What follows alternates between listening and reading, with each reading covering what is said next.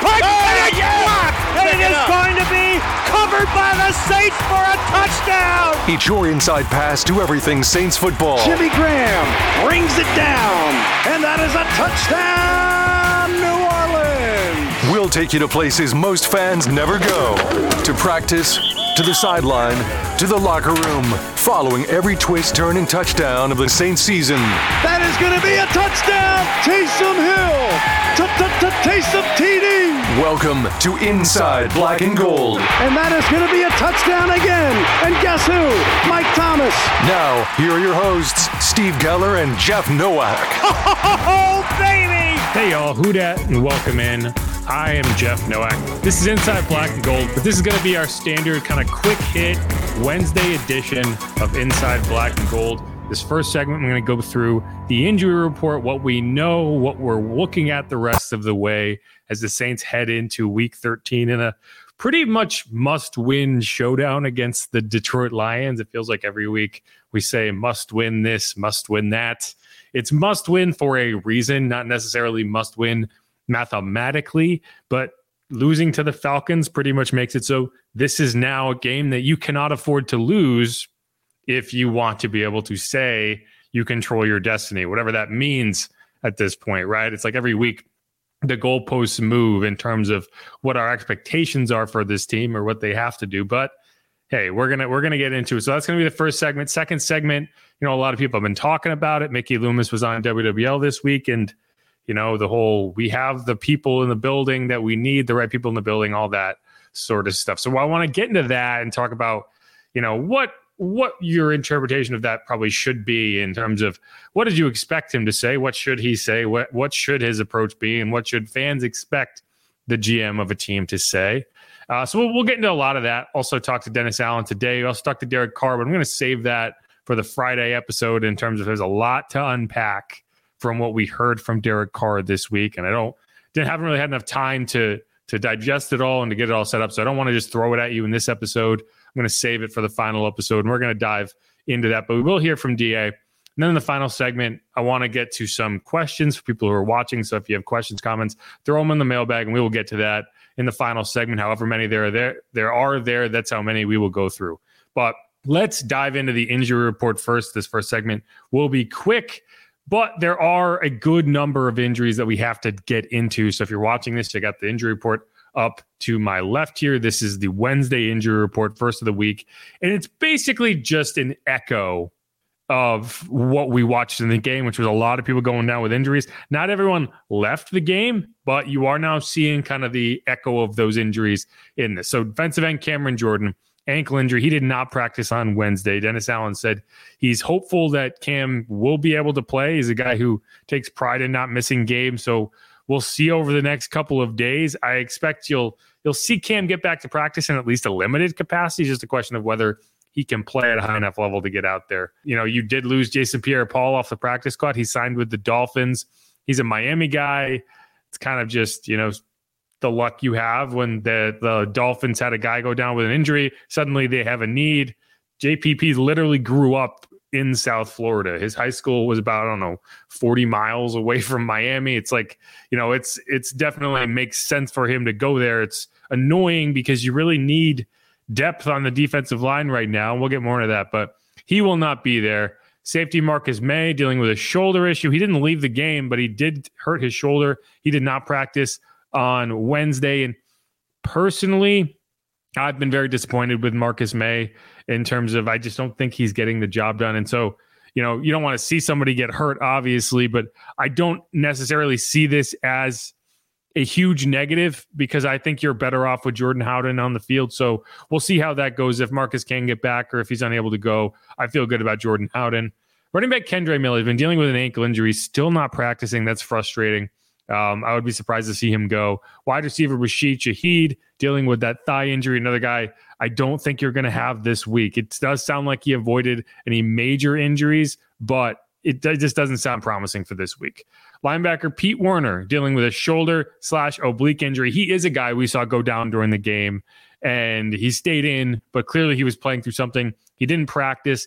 I would be surprised if he misses the game, but if he doesn't, then, you got some serious questions at will linebacker. It's the position that we went into this season kind of looking at and saying, if either of these guys go down, being Demario Davis and Pete Werner, who goes in behind them? Because I still don't know, right? Like, we don't really know what the depth is behind Pete Werner. Maybe it's Nephi Sewell. He's really the only option. Ty Summers is on the roster. He could be an option. You could elevate Anthony Orji from the practice squad. I think you probably would. If Pete Werner is inactive, you would elevate Anthony Orji. But Zach Bond is a Sam linebacker. He's not shifting over the way Caden Ellis did last year. He does not have that skill set. So your options would be maybe shift DeMario over to Will and play someone else at the mic, maybe a DeMarco Jackson, but that's not ideal either. So that's going to be one to watch. That's probably your most concerning injury in terms of what would you do to replace them. From there, there's two other guys with rest that we know about, Jimmy Graham, as always, and Ryan Ramczyk. This is something we see every week. Kicker Blake Grupe. Now, this is an interesting one because, there was some, I don't want to say confusion, but so the Saints worked out kickers on Tuesday. And without context, that sounds like, well, why are they working out kickers now? Blake just had a good game. He made 5 of his 6 kicks, right? He hit 5 kicks in a row, and now we're working out kickers. Well, so the context is Blake Grupe went on the injury report late in the week. He dealt with a groin injury. It kind of crept up on him in practice. He kicked in the game. Dennis Allen wouldn't say that the injury affected him later in the game, but I think if you look at I think the last kickoff ended up real short, and then the last field goal attempt from 54, which we know he has the leg from 54. Even his misses have not been short; they have been left or right. And so you got to wonder if that groin injury crept up on him. When you ask a guy to kick 6 field goals in a game, and he's dealing with an injury, not exactly a stunner that might have crept up on him. Either way, Blake Grupe is day to day. DA put it, and so. You worked out kickers. You signed Austin Seibert to the practice squad, and that's kind of if he's a questionable going into the game, and you need another option, you can't go in without a kicker, and so that's you don't typically carry multiple kickers because it's just a roster spot that you're not really maximizing. So, but you do have Austin Seibert on the practice squad. It does sound like Blake's going to try to go. It's just a question of whether he can. I think Mike Triplett tweeted today that he talked to Blake and he said, basically, as long as they let me go out there and play, I'm going to play. Like, it's unless they shut me down, I'm going to go out there. So I think you'll see Blake go out there, but that's why they worked out kickers this week. Center Eric McCoy also limited with his shoulder injury. He did suffer that in the game. He left for a period of time, came back in. The biggest question of the week, and it's really just a question of time, Chris Olave, wide receiver. He is in the concussion protocol. He did practice in a limited capacity. So while it's still unlikely that he plays, the only way that you could feasibly get him back would be for him to be at practice today, right? Like if he wasn't practicing today, you could basically write it off as, okay, he's out. But, with a limited practice, you do have a outside chance of him potentially clearing. Maybe it was not a major concussion. Maybe it was just them playing it safe, and so he's able to get through. We'll see. But right now, I think you have to go under the assumption that you will not have Rashid Shaheed or Chris Olave, and so that leaves you with a lot of questions at the wide receiver spot.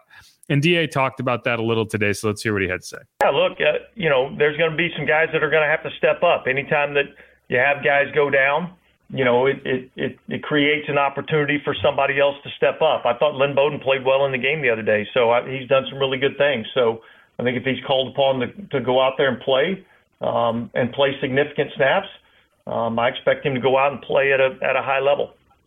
Those guys, as do I all those guys. It's a group that maybe doesn't have a lot of production in the NFL, but they still have experience. How can that be helpful, even if it's not necessarily translated to games?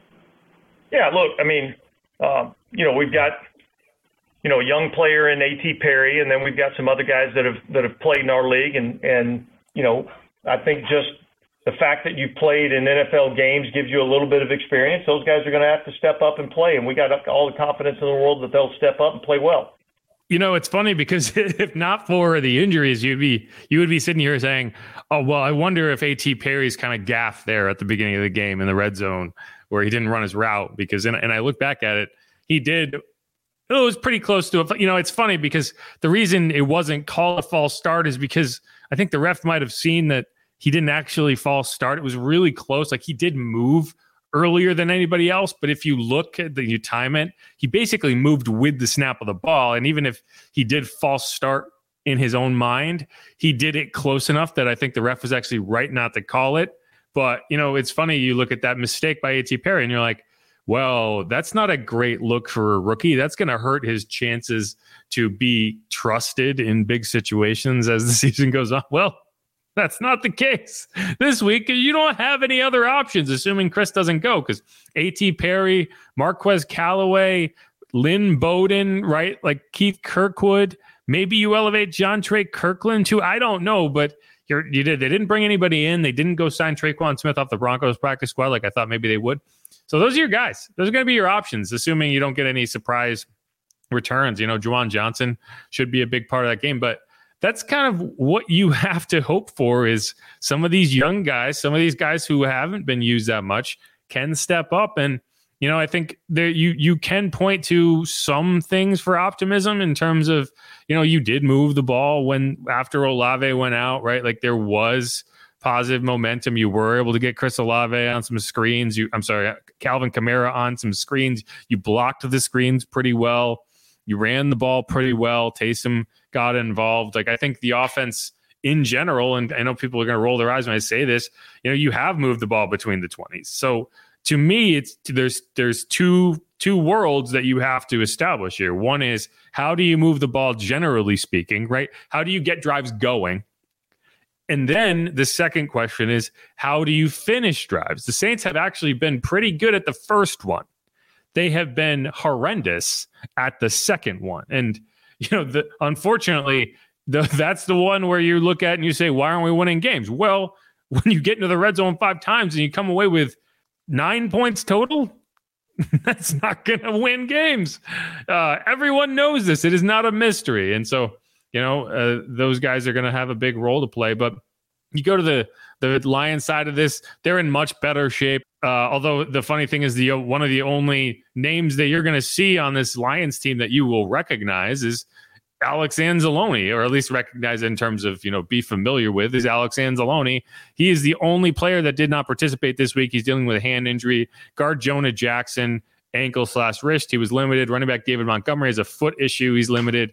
Safety Tracy Walker, shoulder. He was limited. And then quarterback Hendon Hooker, who was actually brought back from injured reserve this week. He's dealing with that knee injury. Obviously, it's the ACL that he's missed all that time with.